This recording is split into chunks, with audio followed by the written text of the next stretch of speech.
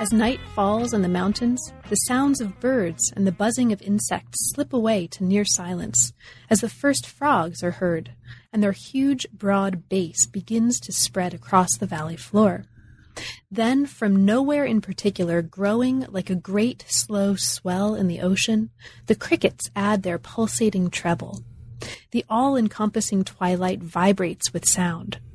I can no longer hear myself.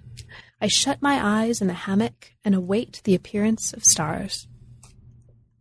Hi, I'm Carla Nappi, and this is the New Books Network seminar. And what I've just read to you is the possibly dolorous tropical lyrical coda at the end of Simon Critchley's new book, ABC of Impossibility. This came out in 2015 with Univocal, and it's a beautiful, texturally satisfying, perfectly sized white book that you'll want to buy and have and hold and carry in your hands and put in your pocket and take with you so that you can read and reread and dip in and come back out again throughout the day and throughout many days. So what this book is a collection of what Critchley calls fragments.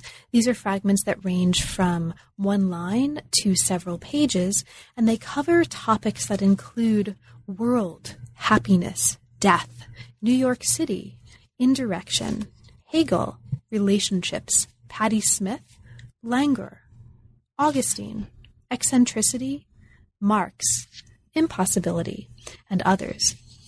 Now, what the book does and what you'll hear in the course of the conversation to come is touch on, sometimes briefly, sometimes not so briefly, some really fascinating and really beautiful moments that help us think through not just world or happiness or suicide or tourism, but also in a way that's very light-handed, but very, very thoughtful, raise, at least for me as a reader, some really interesting threads and themes that are really just really interesting to think with and to think about. It's a beautiful book, it's a thoughtful book, and it's a book that is, I think, a huge pleasure and really, really rewarding to work through, regardless of what field you work in, of what you think you typically like to read, if you just like to read beautiful, thoughtful prose.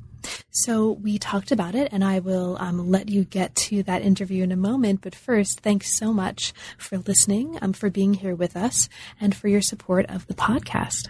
What you'll hear over the course of the interview is actually three voices. You will hear Simon, you will hear me, and you will hear the ghostly musical moaning of the Vancouver wind coming through my windows as we're talking. It's quite stormy outside. It's just the beginning of March. It's very windy, and I am on the 11th floor of a really tall building on the campus of UBC that does not have great insulation. And so think of it, listeners, as a musical soundtrack. Think of it as beautiful fragments of impossibility hovering outside my windows and singing to us and moaning into the conversation as we talk. And thus you'll hear a bunch of voices in the conversation to come. So thank you so much. I hope you enjoy it as much as I did. And thanks for listening. I'm here today to talk with Simon Critchley about his new book, ABC of Impossibility. Welcome to the New Books Network seminar, Simon, and thanks very much for making time to talk with me today. I'm really looking forward to this. Thanks very much, Carla. It's a pleasure to be speaking with you. So, Simon, let's kind of start from the beginning. And this is the question that's traditional for the channel. What are you typically working on when you're not working on this book? What are you typically writing about when you're not writing books that catalog impossible objects? There's been no pattern, you know. There's a lot of, I suppose, really quite morbid stuff. The last books were, there was a book on suicide, notes on suicide. There was an attempt at a novella called Memory Theatre, which is a very strange book. And a book on Levinas. So there's a book on the French philosopher Emmanuel Levinas last year. So a lot of things last year. So I tend to, you know, have a bit of an attention deficit problem, so I move around. I mean, there are themes in my work, but it's I always like to take right angles. I always like to, when I've done something, then to go off in a 90-degree turn and then think of something else to do. And that's always been my way since I was starting out, really. I don't know why that's the case, but that's what I do. So the book that we're talking about is not only a really very fabulously satisfying physical object. It's this small white book. It's beautiful. Yeah. It's really satisfying to spend time with. You can really develop a relationship with this book in a way that I really love. But it's a book that's in a format that's going to be relatively unusual, perhaps for readers who come to it for the first time. This is a book that consists in what you call, early on in the book, fragments of an abandoned work that largely date from 2004 to 2006. Mm-hmm. So for readers who haven't yet had the benefit of picking up the book, and I hope they'll go run and do that after listening to this, can you talk a little bit for us about the genesis of the work? How, I'll just leave it there. The genesis of the work. How did this come about? It was,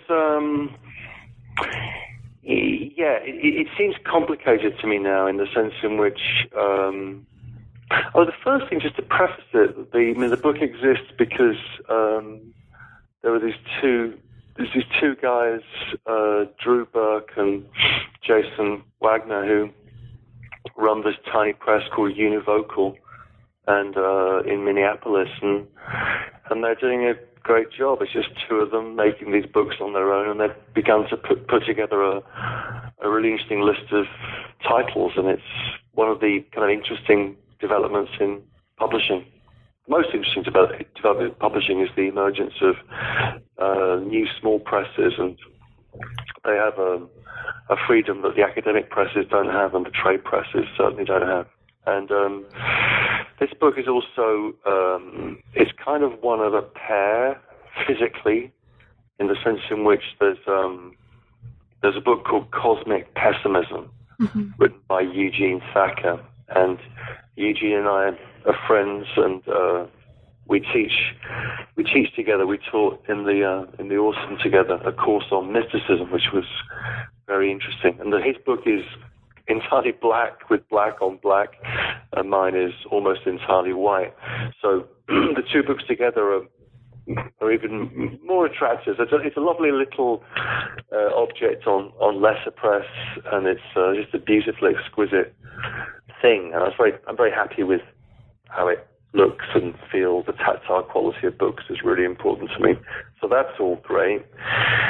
And this guy, Drew, approached me some years ago, quite some years ago, I think when he was starting out, whether I had anything. And I didn't. And then I thought about this book that I'd started and abandoned called The ABC of Impossibility. And the idea was to write a kind of book of fragments. And I've been concerned with fragments for a long, long time. Since the early 90s, I've been concerned with writing about fragments and then writing fragments. And then this book kind of appeared as an idea almost fully formed in about 2003, 4, as I was moving from England to New York. And I remember thinking of the title. I was in Italy one summer, and the title came, and I began to think about how it would be arranged. The form of things is always very important to me. So the form began to fall into place, and then I began to kind of, write and collect and assemble fragments, and it all seemed to be taking shape. And then I stopped, and I did something else. I did a whole number of other things, and I wrote a more kind of manifesto type book in ethics and politics called Infinitely Demanding. That was a kind of it was that. And then I wrote a book called The Book of Dead Philosophers, which is also fragments, but it's like a chronological and geographical survey of the entire history of philosophy, just through accounts of how philosophers have died since the pre-Socratics to me, basically, although I haven't died yet. And that was also using the fragmentary form. So there was something about the fragment that I was using in the ABC of Impossibility that I can track that through a whole number of other books that I've done and works that I've done, which have this very kind of staccato, fragmentary form. It's almost like pop songs. It's almost like kind of and very short pop songs at that. I listen to a lot of music, and so that so going back to it, when I went back to it, when Drew said, that sounds interesting, could you develop that? I then began to go through this pile of stuff that I had and eliminate things quite quickly, and then began to get it down to a series of fragments. I then began to arrange in kind of hard copy. I often work with hard copies, and I had them all laid out on the floor, and I was trying to rewrite things and then to find the right sequence, and I hope I eventually got it. So one of the odd things about the book is at the back of the book there's an alphabetical contents list to all the fragments that arguably exist, and then you see which ones are actually in the book. So this is kind of this could be a much bigger book. This is like a small sort of teasing version of a larger enterprise that might or might not see the light of day. We'll see. So so that's kind of, and then it went to other things happened. It was sort of sitting there in a file, and then like a physical file. And when I began to write for the New York Times in about 2009, and that was good fun. It is good fun. I still work for them, and I began to write op-eds or short pieces, not so much political op-eds, but short pieces. And again, that became a kind of fragmentary form. Learning to write the kind of 800-word piece, or make a not necessarily intervention politically, but a kind of a meditation of a certain kind. And some of the things in the ABC of Impossibility found their way into the Times in about 2009. So there were things I kept going back to and drawing on, and then when I had the chance to turn it into this little form of the book, then I did that last year, I think. Don't really remember. Something to me like that. At some point in the past, it was done. Got it. Now, the form of the book is actually really interesting, and this is, as you've mentioned, there is an alphabetical kind of index right at the back. I mean, there is an alphabetical list of subjects. Not all of them are keyed to particular pages, which is really interesting and I think really fun and seems really important, right? But the ordering of the themes, the ordering of what we might call chapters, sections, is something that you call more thematic, right? And you've just talked about the importance of sequencing, right? So as we kind of work through, I think we'll talk a little bit about that. And it's not completely obvious to at least me as a reader why, happiness comes after world, or money one comes after relationships, or Patti Smith comes after emptiness, etc. But there are some really interesting core themes that emerge from reading from the beginning of it to the end of it that I would like to actually ask you to talk about a little bit. Okay, so it begins after an introduction with fragments. We've already talked about that a little bit, right? You say here, or among the fragments of the text that I will throw out into the ether, so that listeners can also get fragments of these fragments. Truth is only communicable indirectly in fragments. And we're going to return to this idea of indirection. Yes, right? Very important to me. Yeah, actually, let's talk about that then. Indirection. Okay. Can you talk about that a little bit then? Another thing about this book is that it was I mean, obviously all books, all writing belongs to moments in one's life, and this is a moment when I've been introduced by a Brazilian friend to the work of Fernando Pessoa. Yes. Who, he was arguably one of the greatest of the modernists, maybe the greatest of all the modernists, but the least known, that's for sure. And I began to read Pessoa, in particular, a book of his called The Book of Disquiet, which is kind of a discontinuous piece. And then I read a lot of his poetry. And what Pessoa does with particular force is that he uses what he calls heteronyms, and these heteronyms are names of others. And so Pessoa proceeds as a writer by working in a number of different personages, and it just so happens that the word Pessoa in Portuguese means person. So his own name means person, and indeed his own name Pessoa becomes a character in his own work. So one of the names that Pessoa uses is Pessoa. So there's this kind of galaxy. He calls it a galaxy of names that he produces, each with different styles, different biographies, and different languages. Pessoa wrote in English and in French as well as in Portuguese, and I was kind of under the spell of those techniques of Pessoa's indirection, but my interest in indirection really goes much further back, and it's and arguably it's just kind of structural in the sense in which whatever it is that's going on in our heads at any time is not that interesting. It can be sometimes interesting, but it's not that interesting, which is what makes blogs so often so boring. But what we do when we read is we enter into another's voice. We live through another's voice. And I think when we read a lot and then when we write, we also enter into all those voices that we've adopted, that we've learned from over the years. So to write in this intense and personal way is only possible through occupying other people's voices, through occupying other personages, as it were. And that's a characteristic of a lot of the writing that interests me most. And that's the kind of thing. Is it a paradox? It's an odd thing that you can say what's in your mind or in your heart, and that's perfectly fine.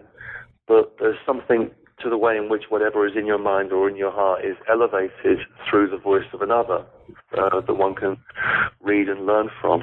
And then your own voice becomes entangled with the other voice and becomes something else. And then you begin this odd thing of finding your own voice through reading the voices of others. And that's kind of why we read why we read books, I guess, because we learn from those other voices something about who we are. And it's an odd experience if you think about it.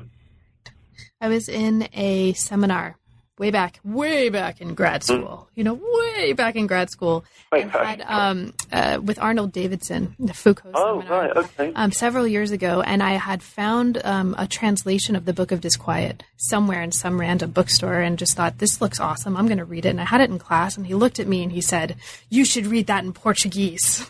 Just walked off. Okay. Right. But this is to say I was really struck by seeing that in here. And it's a really, really powerful book. And it's one that if listeners haven't had a chance to read that, speaking of reading with other voices, Pessoa's Book of Disquiet, whether or not you read Portuguese, in fact, it's really good. Yeah, and I tried to, one of the things I was doing when I was writing the ABC of Impossible, the first time I was writing it was I was trying to learn Portuguese, and the translations of Pessoa are kind of adaptations of existing translations that my Brazilian friends corrected, and then I did in English. And so I stopped learning Portuguese after a certain point, but it did seem quite important at the time. Although I think translation is really important. I'm all about translation. So, yeah. And speaking of names and voices, right, another voice and name that comes in here is in a fragment called Critchley. Yeah. So we're talking about heteronyms, right, and names. Yeah. In this fragment, you talk about speaking about a book in Barbados at the University of the West Indies and meeting another Critchley. And you tell us in this fragment, Critchley was obviously this man's slave name. And then here's another fragment from the fragment that I'll offer to listeners. It's therefore highly likely that one of my ancestors or near ancestors was a plantation owner or some minion in Barbados. The room begins to fill with blood. Now, I wanted to mention this as well and take us here, not just because of the voices and heteronyms, but because, at least in my reading of this, slavery and settlement actually emerge as quite persistent themes throughout the book. So can you talk about that a little bit? What do you, when you reflect on the importance of those themes here, what would you share about that? It's a really good question, and it is important to me in a way that I'm not sure I really fully understand. You know, it's just there are elements like my family's from Liverpool, which is a port, not unlike New York in many ways, as John Lennon used to say. New York reminds them of Liverpool, and so it's a port. It was a place that made its money through the slave trade in the 18th century, and then through the textile industry and what we'd now call capitalism, I guess. And it was also a place where the first, the oldest black community in England is in Liverpool, and the oldest Chinese community in England is in Liverpool. So it's a mixed up place and full of all the kind of tensions. And for me, if I'm thinking about place and I'm thinking about geography, which I do a lot, then the kind of exemplary figure for that is the port, and rather than the capital city. So I tend to construct. You can have ports that are capital cities, but like London, but it's the idea of the port as this place of passage. That a port is it's an actual physical city that's somehow open to the sea. And I'm always interested in those places that are ports which are kind of porous, which are open to other areas. And then you end up with a very different conception of place. That, you know, the place that is where I'm from, England, is a place that is defined through these porous and, often rather nasty relationships to other places, like Barbados, for example, which is to do with what the English learned from the Portuguese, about slavery and how to develop sugar as a cash crop, and then all of that. And so I always think that the colonialism, if you like, is something we cannot ignore, particularly in the United States, which was also a colony in very similar ways to somewhere like Barbados. And when you think about place in terms of movements of colonization, then you think of these places as kind of open, as linked to other places. And the way they were linked to other places was through water, was through the sea. And so the sea for me is a very important theme. And I was looking at the book before we started to talk, and I was just picking up at how many times I talk about the sea. And the sea is both, a kind of experience of immense tranquility, of calmness, of terror, of the depths, of death, for sure, and also of passage. The idea of the sea as a place of passage and movement, and a movement of trade and cargo and people, and that's kind of that's where I tend to begin thinking about things like society and politics, not through kind of static forms like nations with names like the United States or Britain or France with capital cities, but in terms of these histories of movement, these histories of trade, and where if we begin with that, that kind of map, that way of thinking about space, then we end up in a very different place. It means that, somewhere like, what happened to me in Barbados, it was the first time I've been to the Caribbean, and that for me was very, very exciting, because the Caribbean was somewhere where, the Queen's sister used to go to, and, people that wrote James Bond novels and things. So I was there. Very exciting. And then it was it's 98% black, Barbados, and with a small white elite. And the university was like that too. And there's this moment where I wasn't on very good form. I didn't give a very good talk. It wasn't really happening. And this man, Dean Critchley, who was an important figure in the university, asked me a question, and so that was kind of a way of registering that and thinking, yes, well, I'm part of that kind of nasty, bloody story of colonization. And it was, I don't know what it was, but it was a kind of disturbing moment, an important moment. You also just evoked the sea, right? That was you actually evoked several things that I was going to ask you to talk about, right. Which is great. And in fact, the sea comes up also in several of these fragments here. In a fragment that talks about suicide, right? And you mentioned this connection between the sea and death. You talk about the impulse here to jump off a terrace, being pulled under by the sea. Yes. You also talk about in emptiness, the sort of being obsessed with cities prior to their settlement or at the moment of settlement, but also talk about the sea and have this wonderful suggestion that I hope you'll actually take up one day of writing a volume on the role of silt in shaping world history, which as a historian, I have to just personally ask you to do that because that's fabulous. Okay, I'd love to write something on silt. I mean, the history of Western Europe is a history of silt. It's just a fabulous idea. The history of particularly places like Britain and the Netherlands, and I mean that whole coast is just about silt and about dredging and about whether you can get the silt.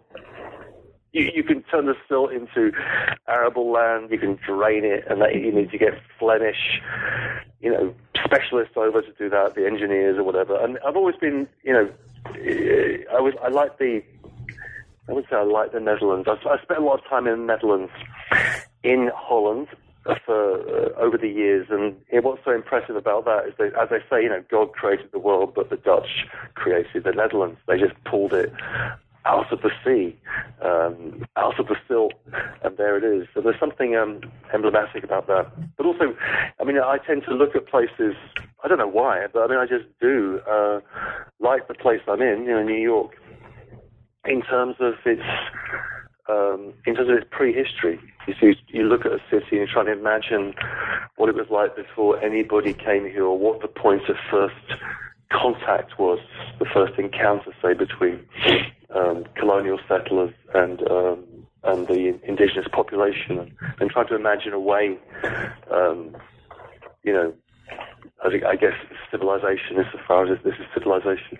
And then the other thing is, in places that fall into decay, that I've always been interested in ancient history, and the extraordinary thing about ancient history is that there are places of huge, huge importance that just disappear. Or disappear under sand, or disappear under lava, or under whatever it might be, and all the action of the sea, and and that kind of sense in which the fragility of human endeavour, I think, is, and its relationship to the elements is important, and of course it's obviously becoming very present to us through the experience of climate change, right? Because same thing's going to happen, right? Or it threatens unless we avert the onslaught, which seems we'll see how we do. Now, another one of the places that comes up frequently here, I mean, we've been talking actually quite a bit about the importance of place and movement, and you bring up America or the U.S., right, sort of in different forms throughout the book. Right at the beginning, you remind us that Whitman compared the U.S. to a poem of fragments, right? That's right. We'll return to poetry at some point, hopefully before we're done. But you also, but you also talk about America in the context of this issue of settlement that we've just been talking about. In the fragment on America, you mentioned that America originates in an act of violent settlement. But also, you bring up another figure here, which is really interesting, and which perhaps we can talk about a little bit, which is the figure of the virus. You talk about the viral spread of private property, and this idea of a virus and of sort of infection is also something that comes up in the fragment on languor. When you talk about Venus's virus, right, kind of spreading through Phaedra. Yeah, so it's actually pretty cool, and I was wondering if there's something to that. I mean, is there are you particularly interested in this figure, this kind of viral figure, or is this a way of getting at the broader importance of kind of movement and time and temporality here? I don't know. I hadn't thought about that. That's really, really interesting. It's I think about the virus in relationship to the settlement of the settlement of what then became the United States, in terms of, you have this very different understanding of space and settlement and location, which is characteristic of the various numerous indigenous populations of North America, which are then displaced by this new kind of settlement, which takes different forms, but the English form tends to be particularly wedded to the idea of private property. And you see that, end up as this kind of virus of a grid system that defines Manhattan, and, the grid of, agricultural land and fields that, when you're flying over the flyover states, you see that, the way that the land was organized in that way.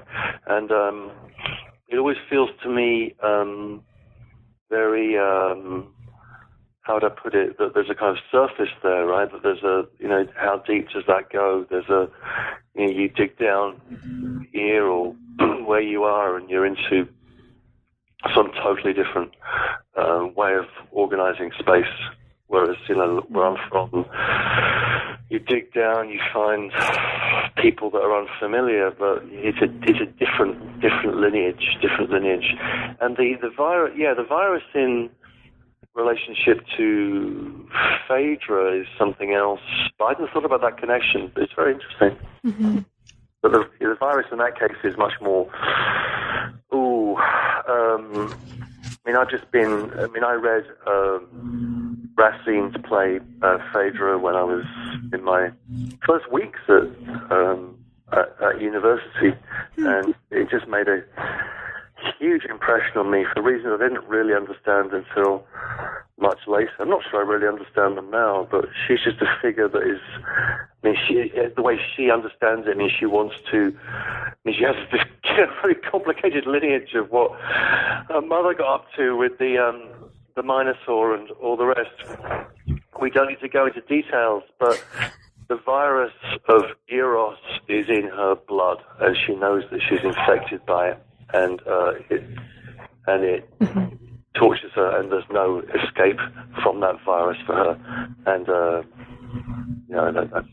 that's Phaedra's story, but I think it suggests a lot of things to me.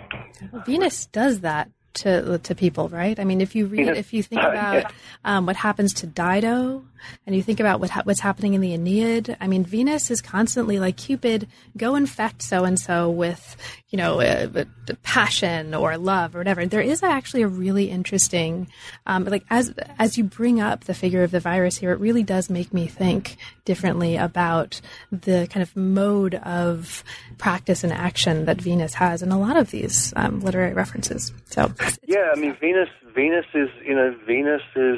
infects us through the senses, through the eyes, through the ears, through all the senses, and awakens in us, this is how it would work with Phaedra, but I think this is more general, is what it awakens in us is a kind of virus that has an ancestry.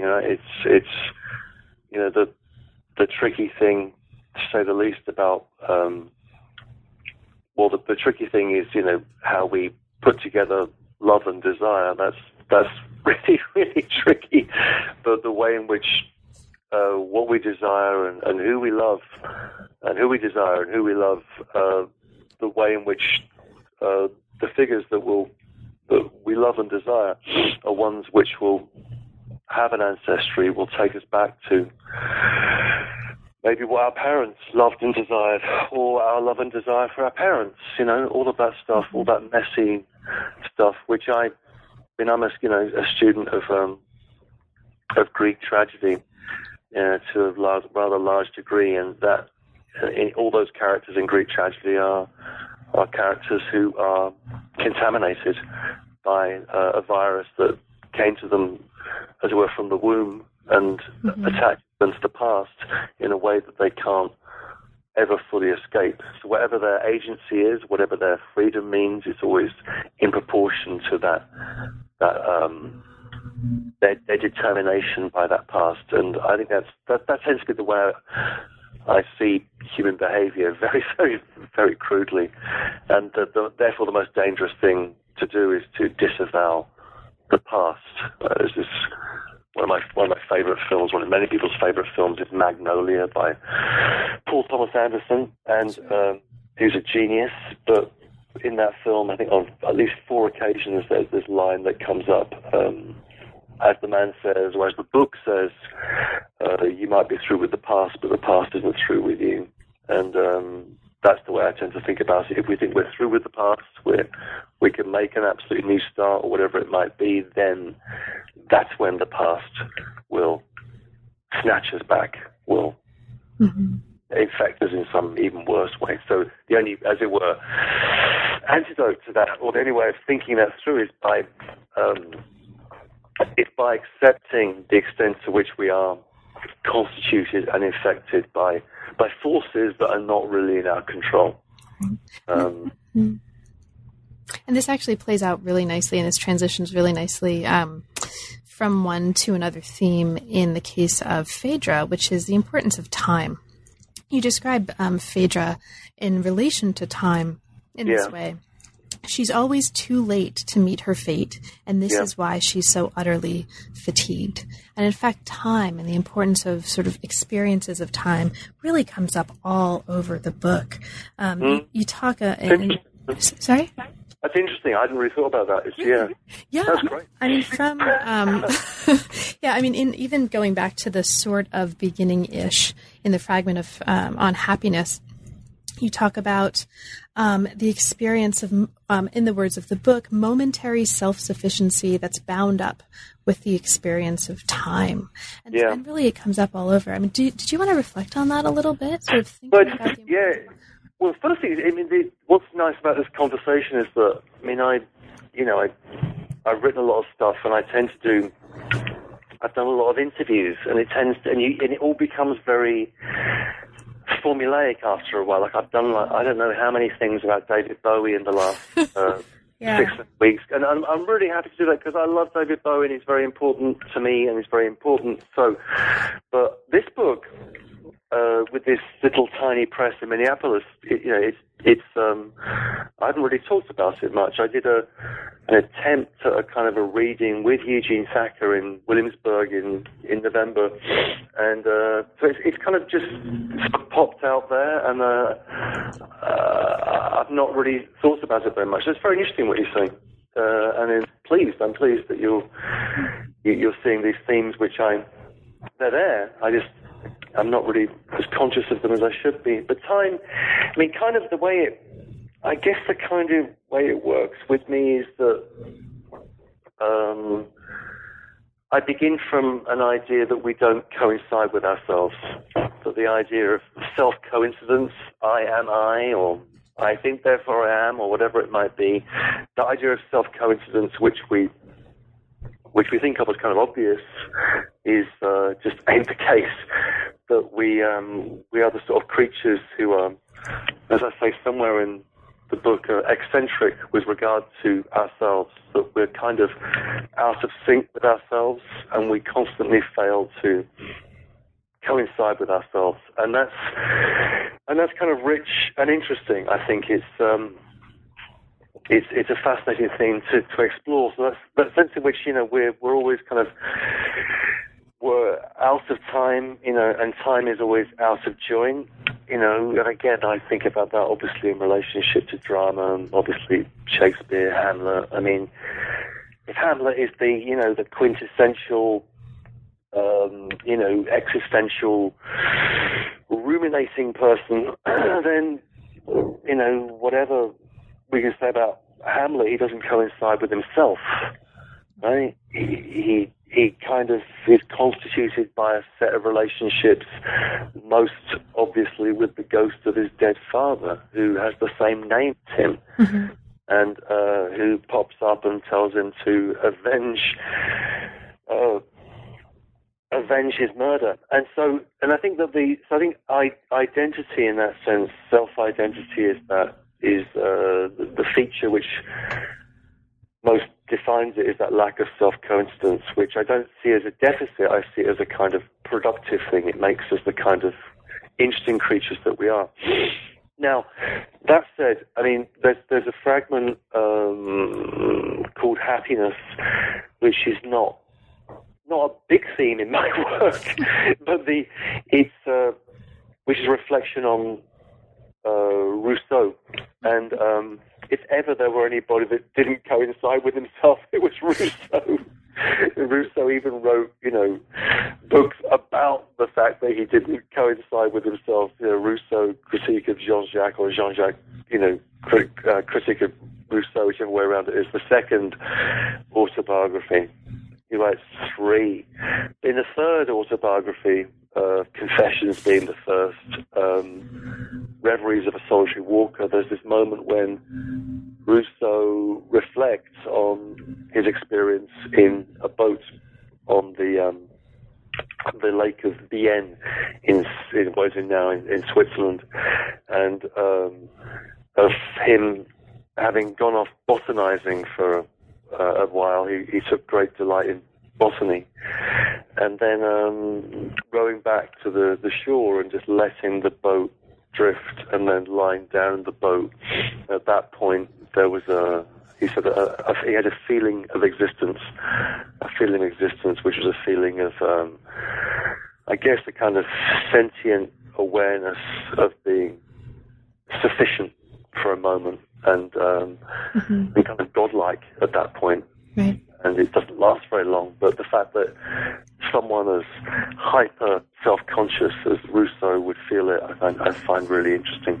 So that was one of those moments. I mean, the book in many ways, in retrospect, it's, you know, and this is kind of how I function. I don't know why I function this way, but it's how I function. I'll just find quotes and I will, you know, squirrel them away somewhere.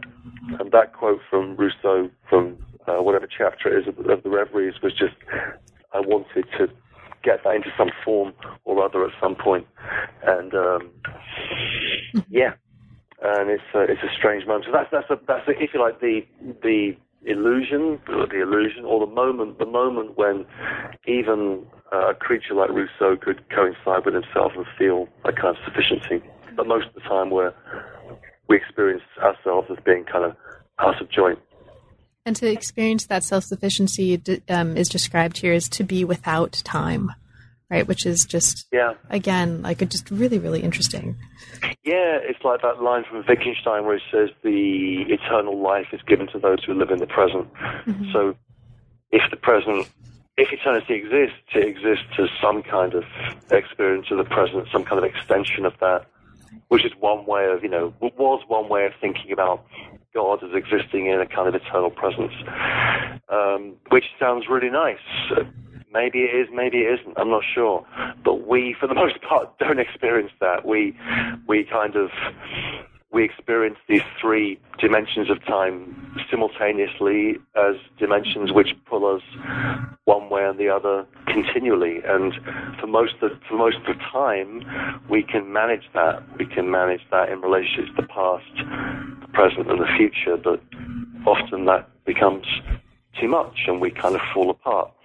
And that's when the past can rear up behind us and bite us, and when the future doesn't appear, but when there doesn't appear to be a future, that can sometimes happen.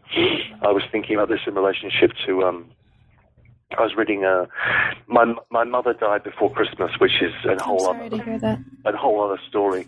But I was reading a lot of things about grief, most of which were by women. It was interesting. I wasn't kind of choosing things by women, but in my little survey, it was anyway.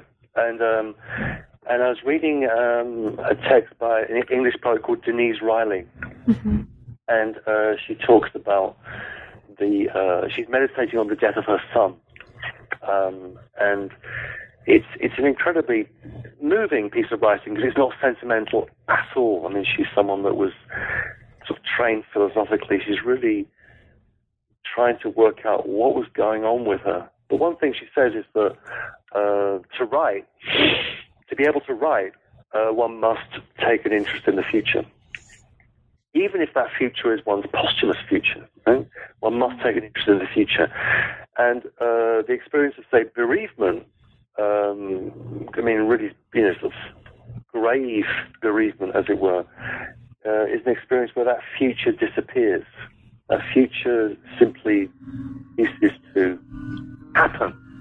Pretty strange. And so and that's a whole other experience of time. And she talks about this in relationship to her experience of grief, but grief is the wrong word. She says that over and over again, but her experience of trying to deal with the death of her son, and what it induces in her is a kind of experience of time coming to a stop. Time just won't budge. Time loses its flow, loses its character of movement, and it also makes writing impossible because there's no future to write for. So I think it's a fascinating set of topics, actually. Yeah, and this actually just to kind of mention for listeners again, who hopefully will pick up the book if they haven't already, these themes are also really interestingly interwoven in the section on death in the book. You talk, and you can hear the background singing, what I like to think of as the music of the wind whistling through the windows of my office, probably. Just think of it as a chorus, if you can hear that.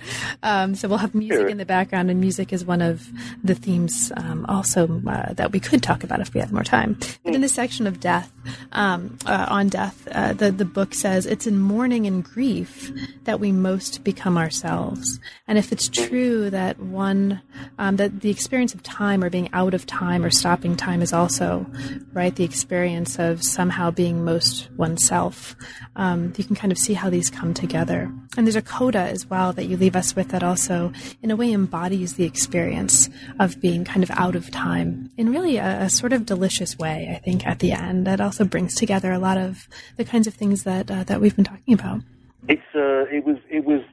That was actually based on an experience, which was, I was in the Brazilian, in the countryside behind Rio de Janeiro in Brazil, in what to me felt like the jungle, but it was just the countryside. I'd never really experienced the jungle before, and there was that. It was just an extraordinary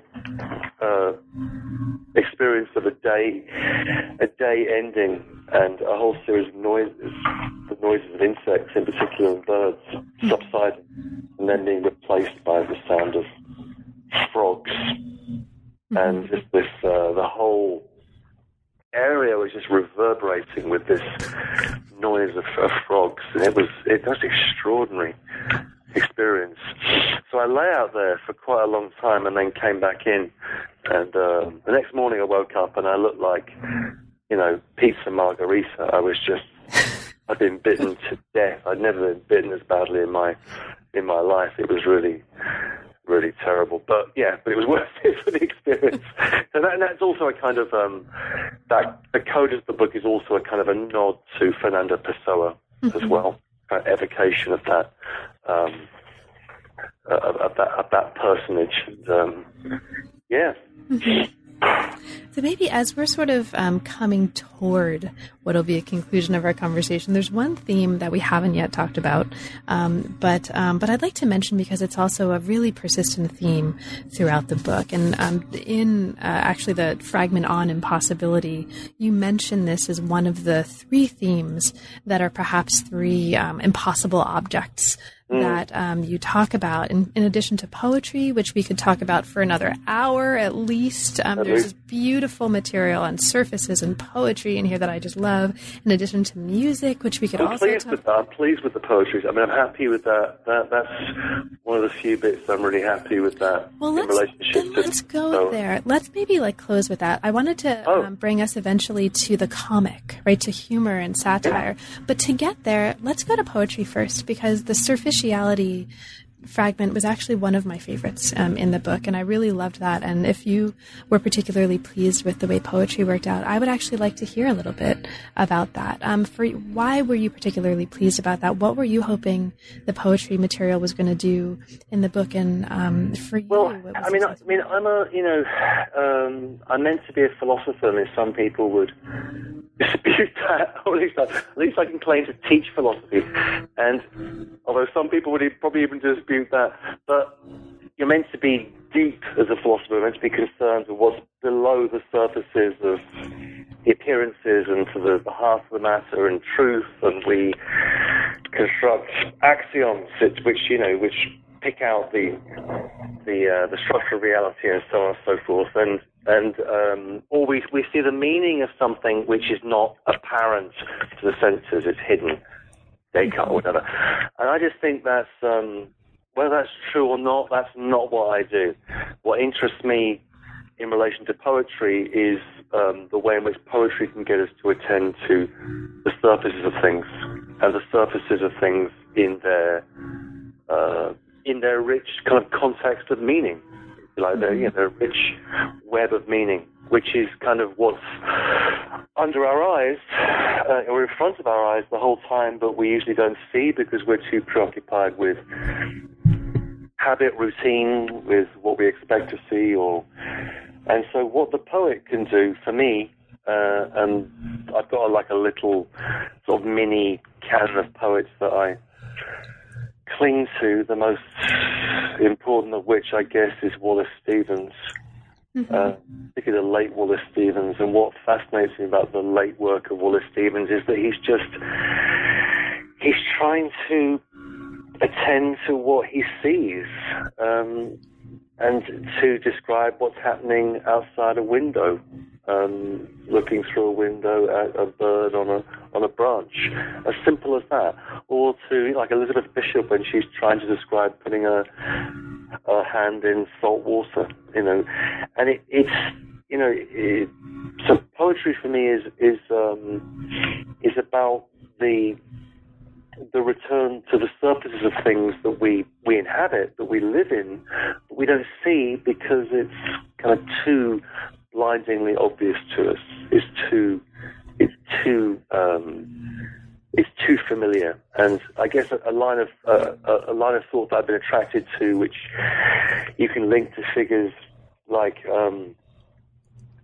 Wittgenstein, is that we don't see the everyday. The everyday is really what matters, and we don't see it because we're always looking through it to find God or the brain or our DNA or whatever. And what we should be attending to is what shows up, what appears. And the easiest way for us to see that is through the indirection of someone else's voice. So a poet can point those things out to us, or a movie maker can point those things out to us in a particularly powerful way. And that's also connected to the theme of impossibility in a way that, there's a kind of playful side to this in the sense in which the theory of impossible objects is the idea that whatever I say about the things which interest me, let's say poetry, music, and humor, is not required by those things. It's kind of redundant. I like the idea of my own redundancy as a figure in relationship to those things which I love. So, I mean, I've always seen my role, for reasons again that I don't really understand, is I can try to point people towards something else. I can hopefully point people towards, say, the verse of Wallace Stevens, and they can perhaps find something in that would be of interest. And at that point, my role kind of evaporates. So I like the idea of the philosopher as a kind of, what's that website? Is it Snapchat, or it's Snapchat which evaporates, right? Oh, I think so. Yeah, I think it's like a philosophical Snapchat. You just kind of you make a certain remark, and then it would just kind of, like a bubble, would just like poof, but you'd be pointed towards that which you want to point someone towards, and that's what's important. And the thing is that we live within an average everyday world, whatever constitutes that, whether that's the wind coming through your window or the sound of my fridge here, and it takes us a long time to we find that difficult to attend to, and it's one of the great virtues of poetry is that it enables us to attend to that by being about something else, and then we can return to what is in front of us with a slightly different eye, and that's what I'd like to do. I love that. And in fact, why don't, for the last thing I'll ask you, rather than asking you about humor, even though I said I was going to do that, listeners, there is lots of stuff about humor, lots satire. Great show. I would like to just ask you. Big laugh. Big laughs. It's hilarious. Hilarious. But before, rather than that, what I'd like to do is just to ask you one more thing about poetry, and then we'll kind of wrap up. And specifically, poems aren't pies, we aren't herring. Yeah. It's there on the page, right? It's like Vardaman, my mother is a fish. I mean, it's just there. And then it's really powerful. Did you want to speak to that? Poems aren't pies, we aren't herring? Or do you want to just leave it there? We could leave it there. It's one of those things I found. I was, and I don't know where I found that. I mean, it was, I was told it. I think I went to, it might have been an artist or some kind of presentation at a seminar, a long, long time ago. There's one of those quotes that I was just carrying around in my kind of file of quotes that I carry around, and I finally found a place for it. Poems aren't pies, we aren't herring. I mean, and at one level, yes, it seems obvious. Poems aren't pies, we aren't herring, but maybe not. I mean, how do we, I'm very fond of herring, and I eat an awful lot of herring. So if I, just ate herring for the next couple of years, I'd be, more than part herring, and which case, and similarly, we could imagine, why aren't poems pies? I mean, we could imagine the kind of the poetry of the pie maker. So it's one of those kind of, it's an absurdist moment. There's a couple of absurdist moments in the book. Mm-hmm. The other one which comes to mind is the, when Heidegger says tourism should be banned. Oh, yeah. And about Germany. Particularly when I visit Germany. And that, yeah, so one of those hilarious moments in this hilarious book. And, so I find that humor is important for all sorts of reasons, because there's, for me, to make it like a sort of 30-second version of it, humor, good humor, and there's an awful lot of bad humor, we know that, but really good humor does what philosophy is meant to do, I think. But it does it in a way that, in a sense, we already understand. To be able to describe the number of, as it were, thought experiments, conceptual games that go on in a series of well-told jokes, and sort of redescribe that in philosophical terms would be very, very complicated. We possess that insofar as we are capable of, hearing jokes, telling jokes, exchanging humor, or humor being the kind of the bond of sociability that we have.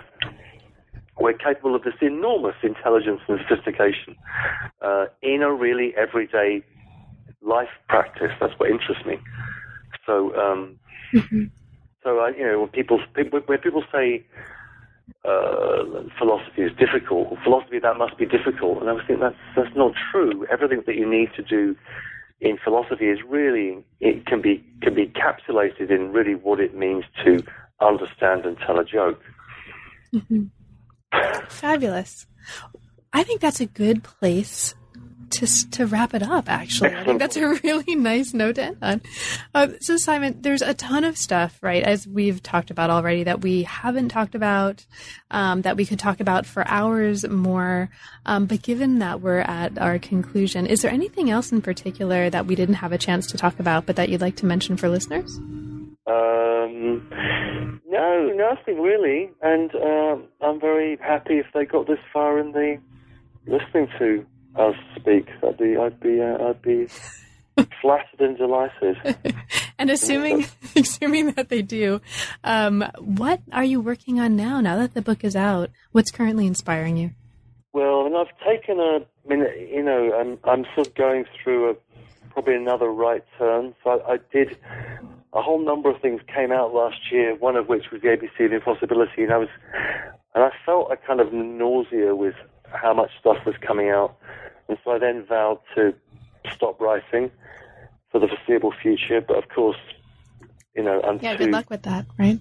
Too vain and narcissistic to, of course I'll carry on. But I'm thinking now about writing something on Julian of Norwich, medieval Christian mystic, for reasons that are not completely apparent to me. But one of the most obvious kind of fact about Julian of Norwich was it was the first her book Showings, first publishing, the first written in 1382, was the first book in English by an Englishwoman. And it just strikes me. One thing is, it just strikes me that's important in and of itself. And what she does in this book is to construct a kind of informal theology of love, which I find really fascinating. And so I'm thinking about writing something on her and connecting it with the great Canadian poet Anne Carson. Oh, I love her.